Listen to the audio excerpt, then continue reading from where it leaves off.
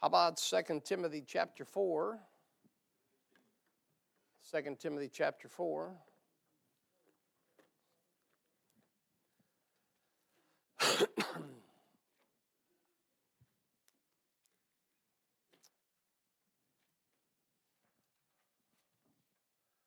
Almost through the Timothys again.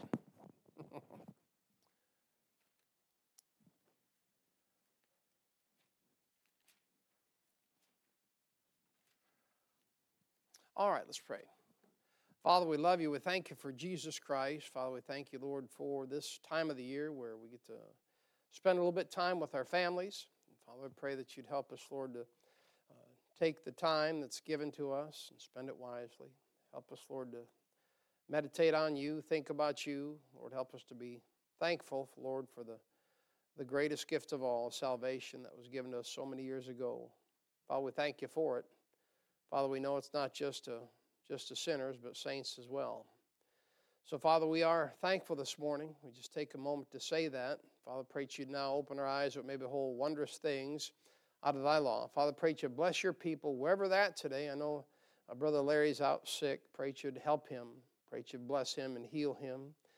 And those, I know Sister Kim ain't feeling very good. Father, pray that you'd help your people, strengthen them. Lord, I pray that you'd raise them up and they can be with us together again in the church house soon. Father, we love you in Jesus' name. Amen. Now, 2 Timothy chapter 4. Chapter 4 is what you would call Paul's last will and testament. Last will and testament. And it's like an epitaph. And I'm sure everybody knows what an epitaph is, right? An epitaph is just something written on your gravestone. Amen. And I haven't figured out what I want on mine yet. The great question is, what do you want on your tombstone? One fellow said pepperoni and mushroom, amen. But that's a pizza, amen. Right. Thank you. I have one fellow in the front row laughing. What a blessing. All right, got my credibility as a preacher going on here, so we're good. Thank you. Now, like back in the day, you got stories of like Wyatt Earp.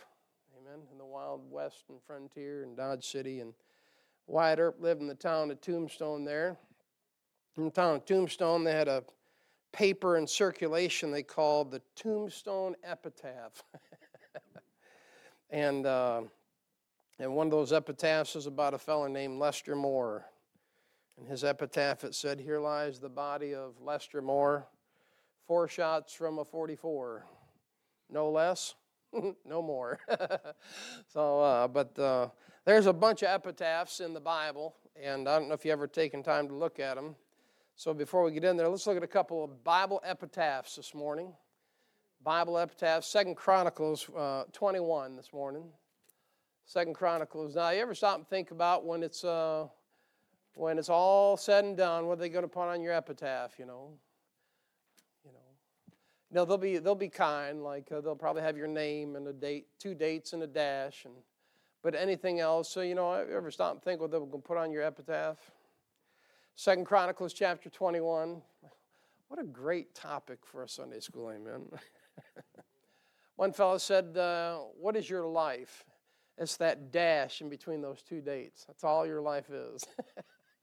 Amen. Whatever. For me, it's 1975 dash to whatever. Amen. Now, 2 Chronicles 21:20, the Bible says, 32 years old was he when he began to reign, and he reigned in Jerusalem 8 years. And here's his epitaph. You ready? "And departed without being desired." That's a rough one, ain't it? Departed without being desired. Man. They left and nobody missed him. Now here's another one. Look at 2 Samuel 23. 2 Samuel 23. Some Bible epitaphs. 2 Samuel 23, 11 to 12. Now we're just looking at a couple of these so you get the idea that this chapter 4 we're going to get into is it's Paul's epitaph. It's a swan song. Now here, 2 Samuel chapter 23 and verse 11. The Bible says, and after him was Shammah, the son of Agi, the Hararite.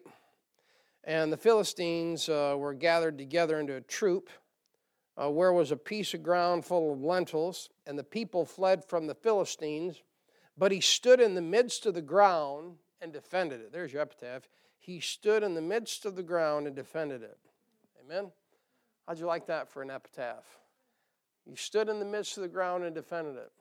Say, what'd you do with your life? Well, not much. I just stood and I defended what God told me to defend. Amen? Defend your family. Defend the faith. Defend the King James Bible. Those are some things worth defending, isn't it? That'd be a good epitaph to have. Now notice that it says, and slew the Philistines, and the Lord wrought a great victory. Here's one. Look at Job. Job chapter 19.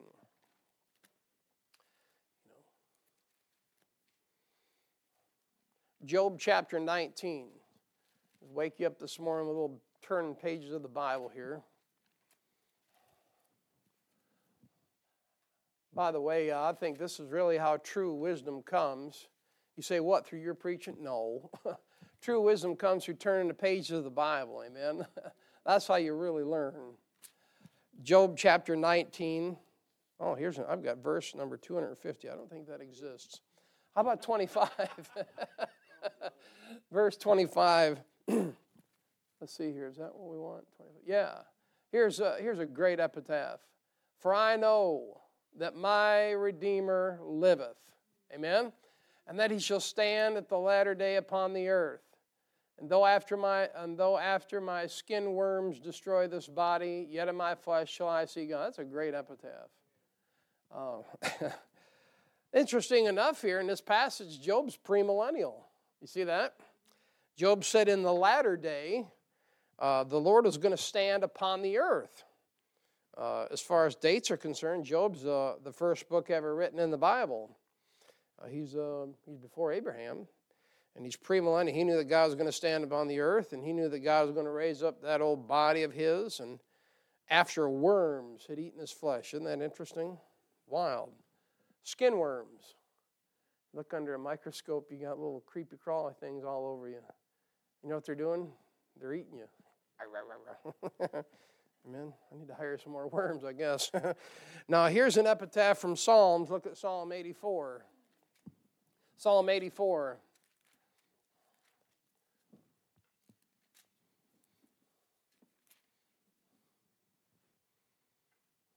Now, I know tombstones aren't cheap. I know that whole burying thing's got to be a scam. Amen. You know, that's why you got.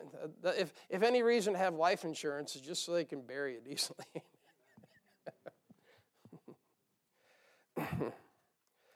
On my epitaph, I thought maybe we could put, if you can still read this, then the Lord hasn't come back. Because I believe when he comes back, that epitaph's going to be gone. 84:10, here's a great one. The Bible says, for a day in thy courts is better than 1,000. Amen, you believe that this morning? How about this one? I had rather be a doorkeeper in the house of my God than to dwell in the tents of wickedness. You know who I think about when I read that verse? You're like, oh, you think about David or Jesus. No, I think about Brother Mickey. He'd stand back there and he'd greet everybody that come in. Well, I'll tell you what, you know what he loved being? Just a doorkeeper. That's it. He'd go down here by the river and pass out tracts by the hundreds. See some old roughnecks saved. You'd never see him in church, the people, but man, he'd go down there and he'd win them. You saw, man, he'd talk to Jesus about it. He'd probably talk to Jesus about the devil if the devil showed up, amen. But what a great epitaph. I'd rather be a doorkeeper in the house of my God than to dwell in the tents of wickedness. Now here's a very terrible epitaph. Look at Jeremiah 8:20, just a couple more. Kind of kick off this chapter with a thud. As Jeremiah chapter 8, verse 20, a terribly truthful epitaph. 8:20. It's really sad. The Bible says the harvest is past, the summer is ended, we are not saved.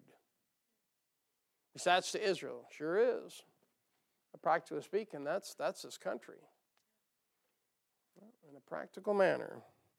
Now here's a great epitaph. You know the verse, John chapter 3, verse 30. He must increase, but I must decrease. That's a great epitaph. Amen. You say, well, how do you quit your devilment? Well, you let him increase first, and then he'll run the devilment out of you. Amen. Amen. Too many Christians trying to get rid of their own devilment and the power of the flesh can't do it. You can't beat the flesh with the flesh. What a great epitaph. You just get full of him. A lot of Christians are full of things, man. They're full of politics. They're full of sports. They're full of, whatever it is, their job. But, man, are they full of Jesus Christ and the Holy Spirit? Here's one, Mark chapter 14, verse 8. That's a great one.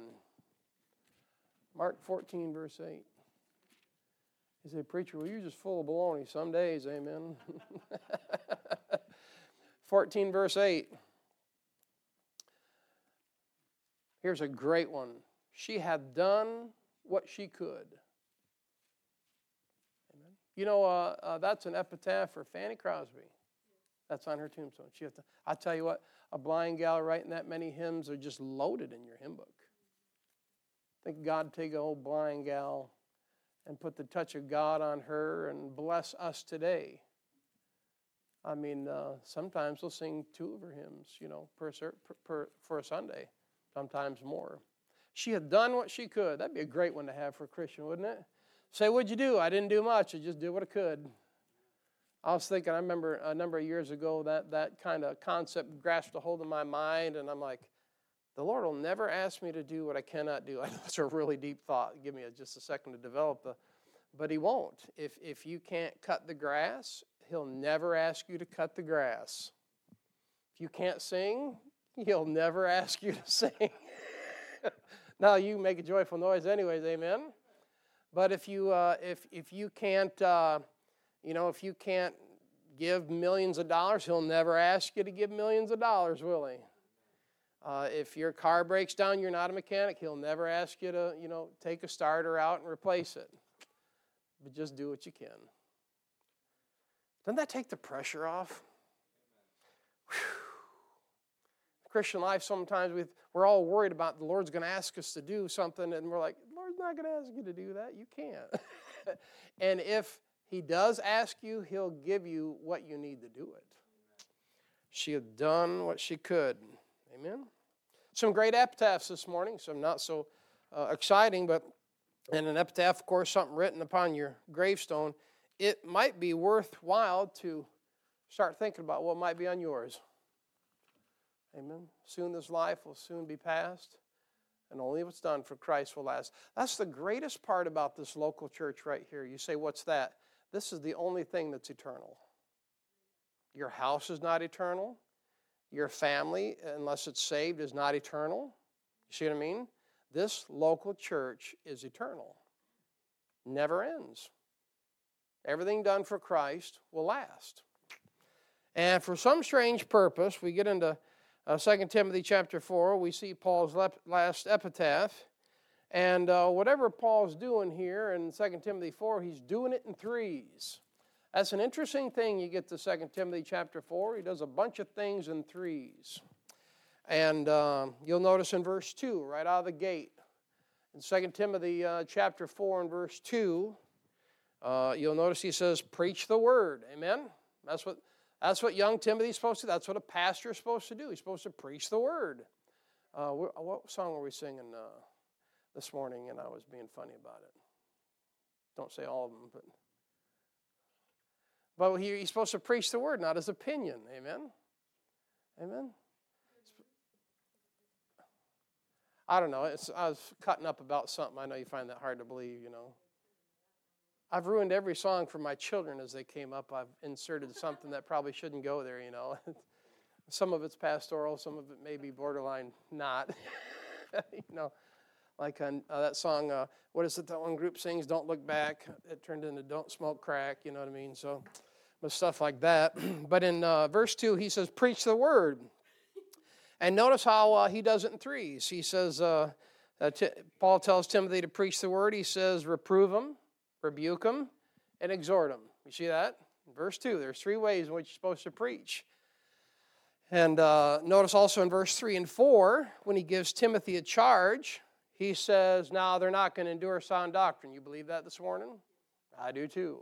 Amen. You believe that in the last days people will not endure sound doctrine?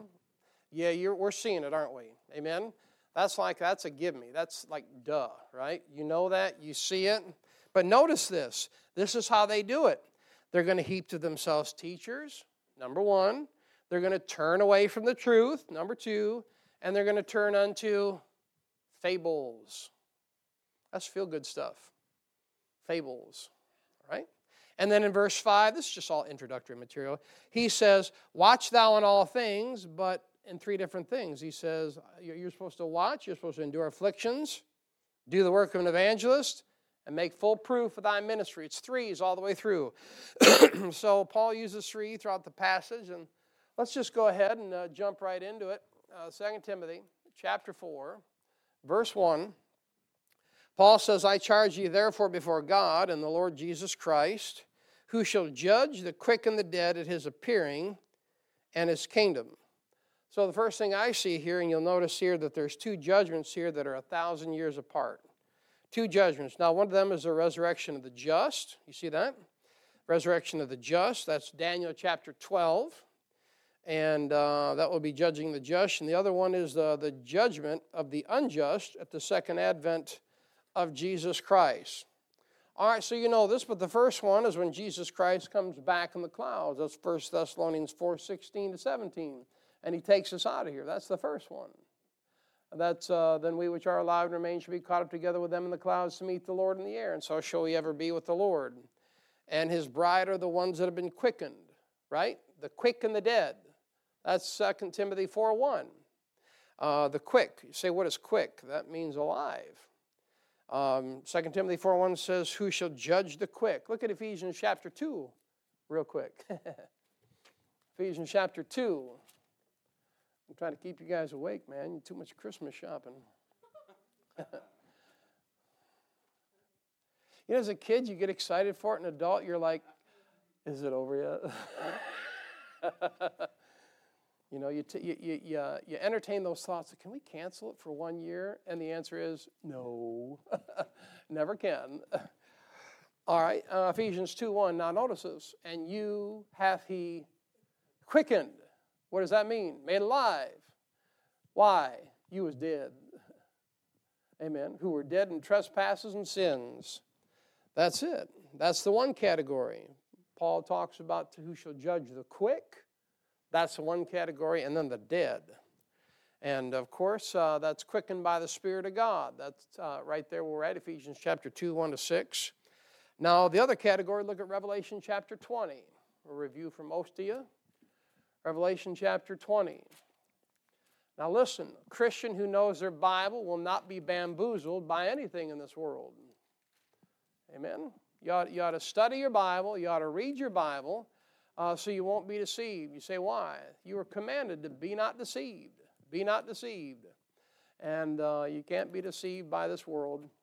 And there's only one way to do it. It's not education, but it's through your Bible.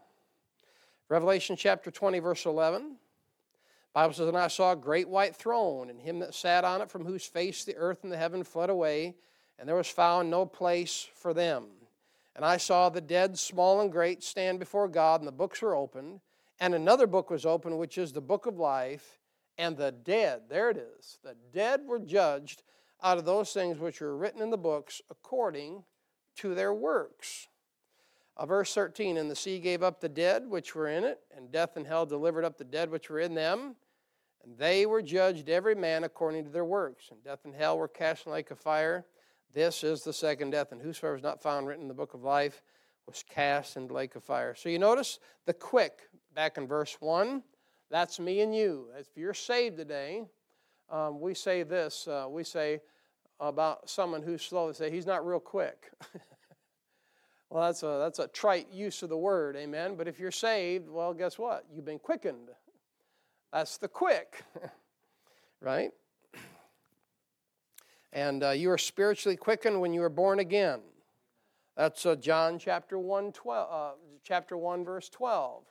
I know you know that, but I'm going to read it to you anyways. John chapter 1, verse 12. The Bible says, but as many as received him, to them gave he power to become the sons of God, even them that believe on his name. Verse 13, which were born not of the will of the flesh, nor of the will of man, but of God. All right, as soon as you were born again, your spirit was quickened and it was made alive. All right, back to 2 Timothy chapter 4, verse 1. Bible says, I charge you therefore before God and the Lord Jesus Christ, who should judge the quick and the dead at his appearing in his kingdom. Preach the word. See that? Verse 2, preach the word. Now, to preach the word, you got to have it. That makes sense, doesn't it? If you're going to preach the word, you got to have it. And if you don't have the word of God, you can't preach it. And that's why so many people, they don't have preachers, they have speakers. Speakers. Sounds like that Muppet character.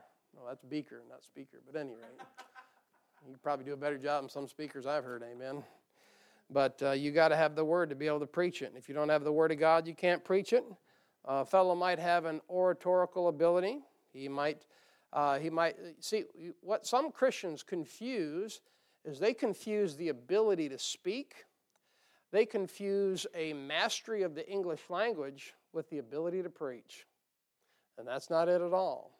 Just because a guy can get up and give some stellar illustrations, and he can get up and he can woo you, and he can reel you in, and he knows exactly when to pause, right? The dramatical pause, and he's polished, and he has the right frame, the right haircut, has the right everything. The Bible calls that good words and fair speeches. You got to watch out for good words and fair speeches.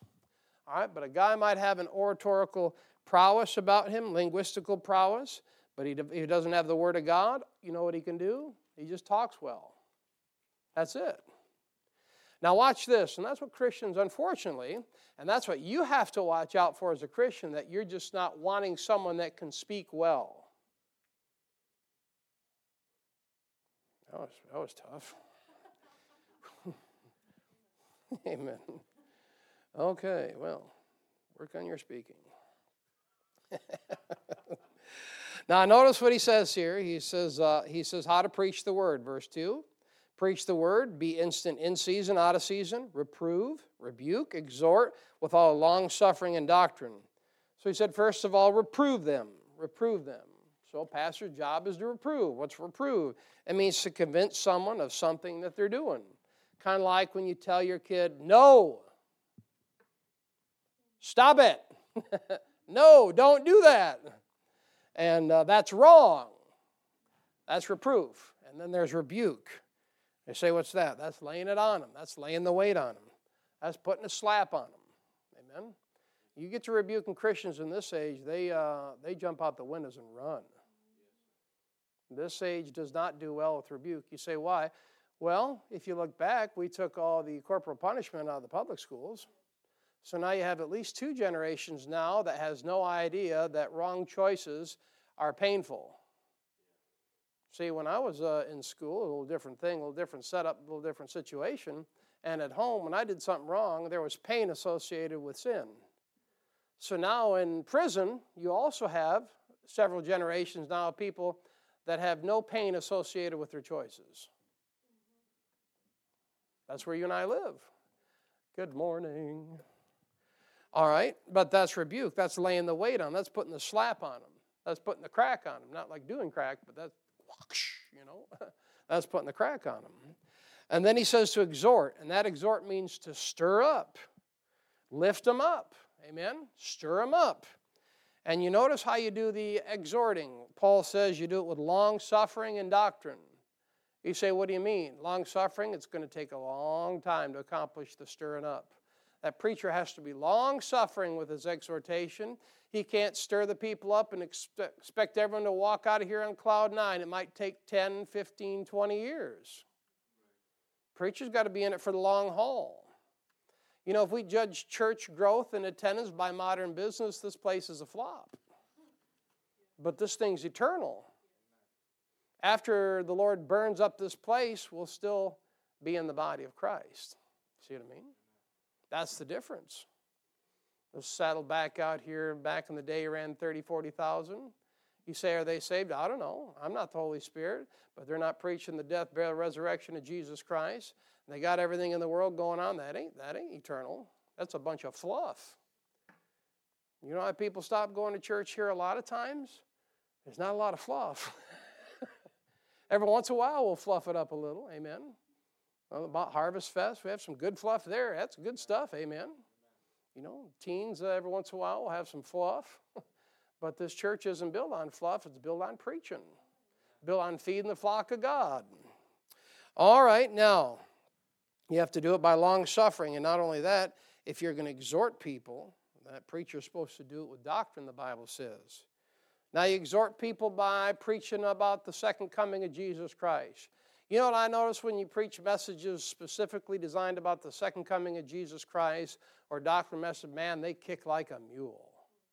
You say, what does that mean? There's power in that exhortation when it's sound doctrine. Now, I'm not saying that the other preaching doesn't kick like a mule, but there's something about preaching about Jesus Christ coming back and are you ready that kicks something fierce. You see what I mean? When you lift Jesus Christ up, things begin to happen. The Bible says, if I be lifted, I'll be drawn from the earth. He said, if I be lifted up, I'll draw all men unto myself. You see that? And that's how you exhort people, by preaching on doctrine. You preach on the virgin birth. Amen. What a great time of year to preach on the virgin birth. You can't be saved if you don't believe in the virgin birth. Because if Jesus Christ was not virgin born, that means he was born sinfully. I'm glad that he was born of a virgin. Amen. What a pure birth. And you preach on these things, and you'll notice the progression. I believe what you have here is a progression of growth, even in a pastor or a preacher. Look at this. First of all, when a preacher starts off, he'll reprove them. Two applications, I believe, you see here. And preacher begins to preach, he'll start to reprove the people. And after he gets to convincing people and himself that he can preach, then he'll start rebuking them. You see it? That's the progression of a preacher. And that's a great thing, because if a preacher won't rebuke anybody, then he cannot preach. You got to remember, the application of truth is both positive and negative. Thankful for the great gift that we'll preach about this morning of Jesus Christ. Let me tell you what, you know what also is the truth? Many times you're not right with the Lord. And your fellowship is impeded by your inability to do right, confess your sins, and get right. And the preacher will need to preach on that stuff. And remember, if he's preaching on it, guess what? He's human too. Yeah. And the messages I preach, I got to deal with them all week long, man. And some of the stuff I preach, good grief, that stuff haunts me a month later. And the devil goes, you think you're a preacher. You preached about that. You're just so fake. Amen. But if a preacher won't rebuke anyone, then he can't preach. And then finally, if you look at the progression, it goes reproof and then rebuke. And then in time, a preacher, if he's listening to the Lord, if he's learning, if he's continuing to change as he should, a preacher should change.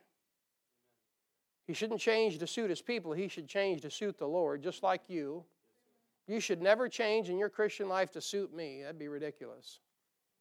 Because you'd all have to gather at my house during the NASCAR circuit and watch it at night. That'd be boring. I mean, then the whole community would be talking. You see what I mean? You don't change to suit me.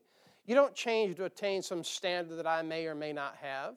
You change in your Christian life to please the Lord. And if you're not changing, you're not right. You say, well, I've always believed this. Okay, fine, maybe in your doctrinal beliefs, but in your lifestyle and how you live, would you not agree that the longer you're a Christian, you ought to get closer to the Lord? And if you get closer to the Lord, you have to admit that you weren't as close to Him as you thought you were.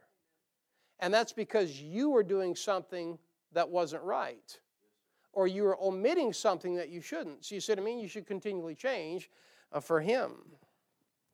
And a preacher in time should learn how to exhort. And he'll stir the people up through exhortation. And of course, like we said, it'll have to be done through long suffering. And that means the preacher will have to suffer long with the flock. You know, the Bible says over there in 1 Peter chapter 5, to feed the flock that is among you. I got a kick over the years. I've been listened to preaching, been a part in the audience, if you could say it like that, it seemed like the preacher was preaching, but not to anybody in the church. You ever experienced that? You're like, who's this guy preaching to? There's this big problem, but you're not figuring it out. That's what happens when preachers begin to preach about problems that are not in the church. You see what I mean? That's called straightening pictures. So what happens? You all go out and you don't get nothing. But it takes time. It takes long suffering. And that preacher will have to learn to edify the flock through doctrine, stirring up the people, and that'll exhort them.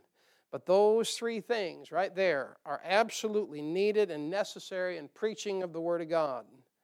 Now, the best way, here's how the preachers do it. This is what I've had to learn, and this is any preacher will have to learn. The best way to cut someone is to get them laughing. Amen? I'm giving you some behind the scenes. This is how preachers do it. The best one to get someone laughing and rolling, and then you stick them. Amen? And nothing wrong with turning your back and walking away, right? But you get them laughing, you get them, and you just stab them. That's how a preacher's supposed to do it. You know what this book is? It's a sword. Amen? That's a tactic a preacher should use. Get them laughing and then just turn around and stick them. Amen.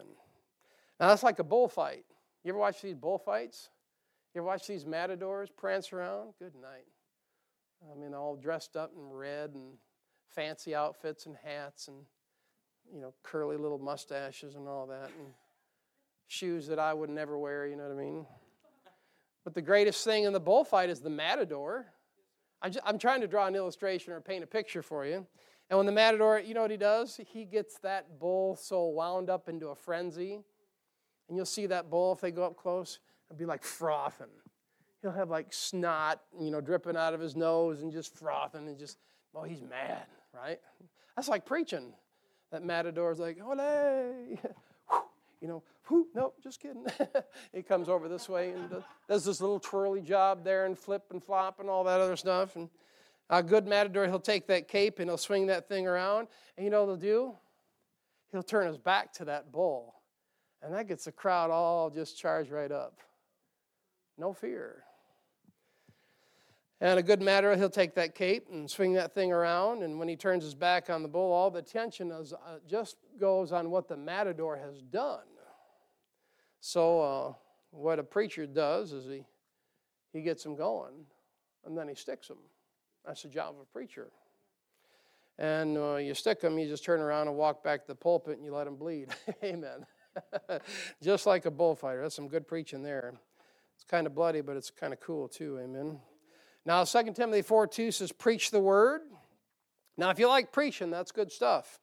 Preach the word, be instant in season, out of season, reprove, rebuke, exhort with all long suffering and doctrine. Now, doctrine is a very important, period.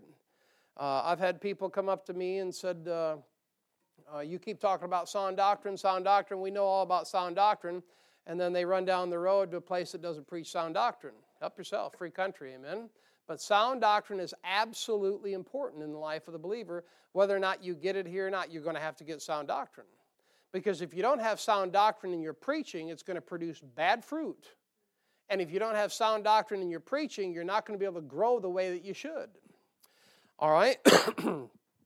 Now, you notice why you teach doctrine, why you should preach doctrine here, why you should reprove, and why you should rebuke. Well, of course, we know that the Word of God is the Bible. That's John 1:1. In the beginning was the Word, and the Word was with God, and the Word was God. And the Word of God is made up of words, right? Psalm 119, verse 89. Forever, O Lord, thy word is settled in heaven. But you'll notice he told Timothy what he told him to do in verses 2 to 5. 2 to 5. When a preacher turns from sound doctrine, what they're going to generally turn to, and this is so applicable in the day and age you and I live in because these are the latter times. But when a preacher turns from sound doctrine, they are going to turn towards teaching.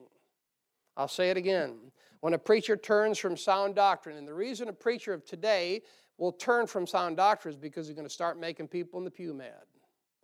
And he doesn't really have a backbone that God gave a brass monkey, so he begins to teach instead of preach sound doctrine. You say, well, you can preach sound doctrine without making people mad. You don't know what you're talking about.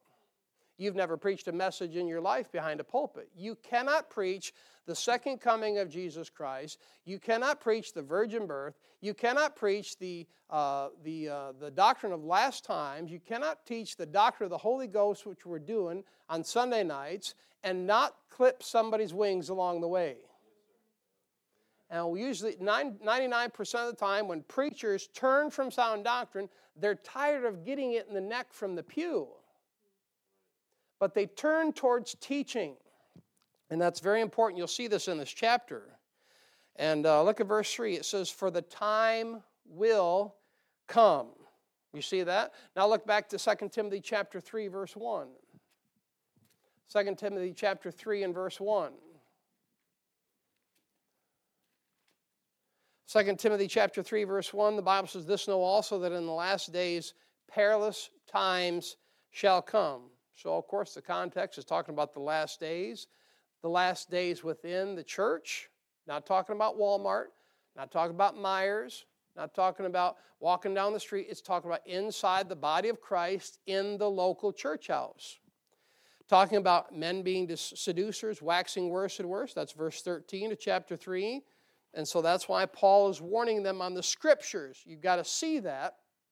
2 Timothy chapter 3, 15, 16, 17, he talks about the last days. He talks about men being deceived. And then he warns you about the Scriptures before going into chapter 4, verse 1, 2, 3, 4, 5, so forth and so on. Now look at 2 Timothy 4, 3. The Bible says, for the time will come when they will not endure sound doctrine, but after their own lust shall they heap to themselves teachers having itching ears. Now take your Bible, go to Ephesians chapter 4. I'll show you this thing. Ephesians chapter 4. Now just because someone doesn't preach like I do does not mean they have itching ears. We're not talking about a delivery method. We're not talking about an oratorical set or a method of preaching. We're talking about what they are preaching. The Bible says, for the time will come when they'll not endure sound doctrine. And Ephesians chapter 4, verse 11 is talking about the gifts of men that God gave the church, the body of Christ. And this thing is definitely a picture of the church age and how the church age is going to run. You see it right in Ephesians chapter 4, verse 11. And all these things were given at certain times in the church age before the second coming of Christ. These gifts were men that were given. Verse 11 says, and he gave some apostles. You see that? That's the first thing on the list. And some prophets. That's the second. And some evangelists. That's the third. And some pastors, fourth, and teachers, fifth. So the apostles ended for sure, Acts 28. The apostles died out. They end for sure, Acts chapter 28. Now they had some New Testament prophets. Remember, that's the second group. And then they had some evangelists. Now the time and period of evangelists that is most noted in church history is 1750 to 1950. 1750 to 1950, you see that thing progress and come along here, and you see the use of evangelists even in American history.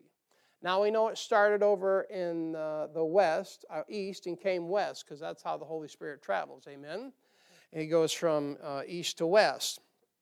But the evangelist 1750 to 1950, no doubt the last biblical evangelist, stay with me now, everyone's got an opinion, and that's fine, you're welcome to it. The last biblical evangelist was no doubt Billy Graham. No one gathered the crowds that Billy Graham gathered. Nobody. Billy Graham could gather 20 to 30,000 at a crack with no effort whatsoever. You say, well, he apostatized. Yes, he did. But you can't mistake the fact that God was on him like a fan. God was on that man like a fan, and where he preached the gospel of Jesus Christ, and where he used the King James Bible, God continued to blow on him. And people got saved by the thousands. And since Billy Graham, all this hocus pocus dominocus over here, hither, and yon, and all this charismaniac stuff ain't even worth news. You pack out 30,000 in Anaheim, California, have 15,000 professions of faith, knock yourself out. That's what we're talking about, 1950. 1950. Now, The last biblical evangelist, no doubt, was Billy Graham. But like I said, unfortunately, he went into apostasy. And still, going into apostasy, not excusing it, led more people to Jesus Christ than you and I and the next 1,000 people will ever do. You see what I mean? You hear people from time to time, they'll crack not me, man. I don't want to get in the devil's way. It was said, the old preacher said that Dr. Bob Jones Sr., great preacher, another great preacher, was preaching, pastoring 2 churches by the time he was 12. You say, I don't believe it. Yeah, things were different then, weren't they? They're having babies at 15. But he was pastoring 2 churches between 12 and 13 and 14. It was said old Dr. Bob Sr., who was a man who loved the King James Bible and taught it straight as an arrow. He got the belly aching about Billy Graham, and within a week or so, he fell down a set of stairs and busted a bunch of bones. You say, what do you think about all that? Well, probably best not to leave God's preachers alone. I mean, they rise and fall to their master. They don't rise and fall to me. But the last biblical evangelist, no doubt, was Billy Graham, 1950. And at that time, if you back up about 30 years, in 1920, down in the South, you had Mordecai Ham. Some of you have heard that name. Great evangelist. Great evangelist, thousands and thousands upon thousands saved. And in the North, you know who you had? Billy Sunday. Billy Sunday. Now, since Christians don't read too much of church history these days, these are just fantasy facts and figures. But the true fact is you had Mordecai Ham, the evangelist from the South, in 1920. And you had Billy Graham up in the north, Billy Sunday up in the North. And most people hated Billy Graham because he was not like the normal stuffed shirt preachers. He'd take his coat off. He'd run. He'd tell jokes from the pulpit.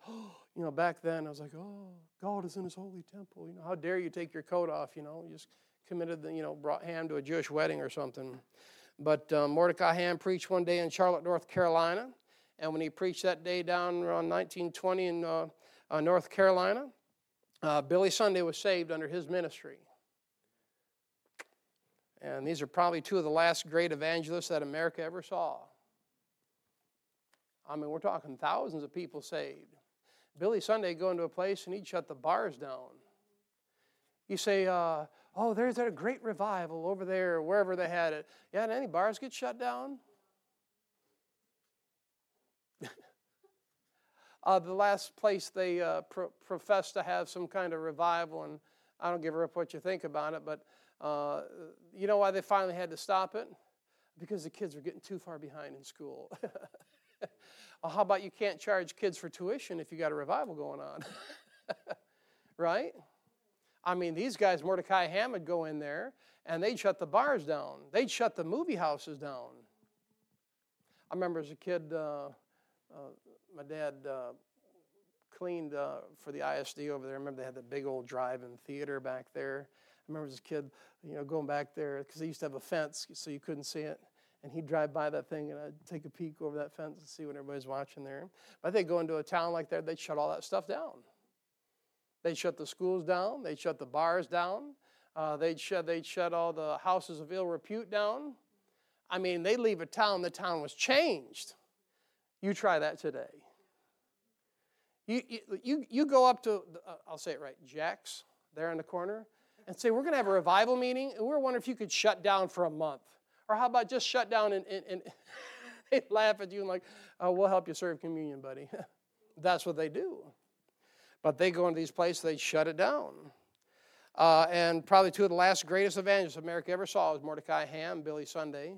And no doubt the last evangelist that God blew and breathed upon here was Billy Graham.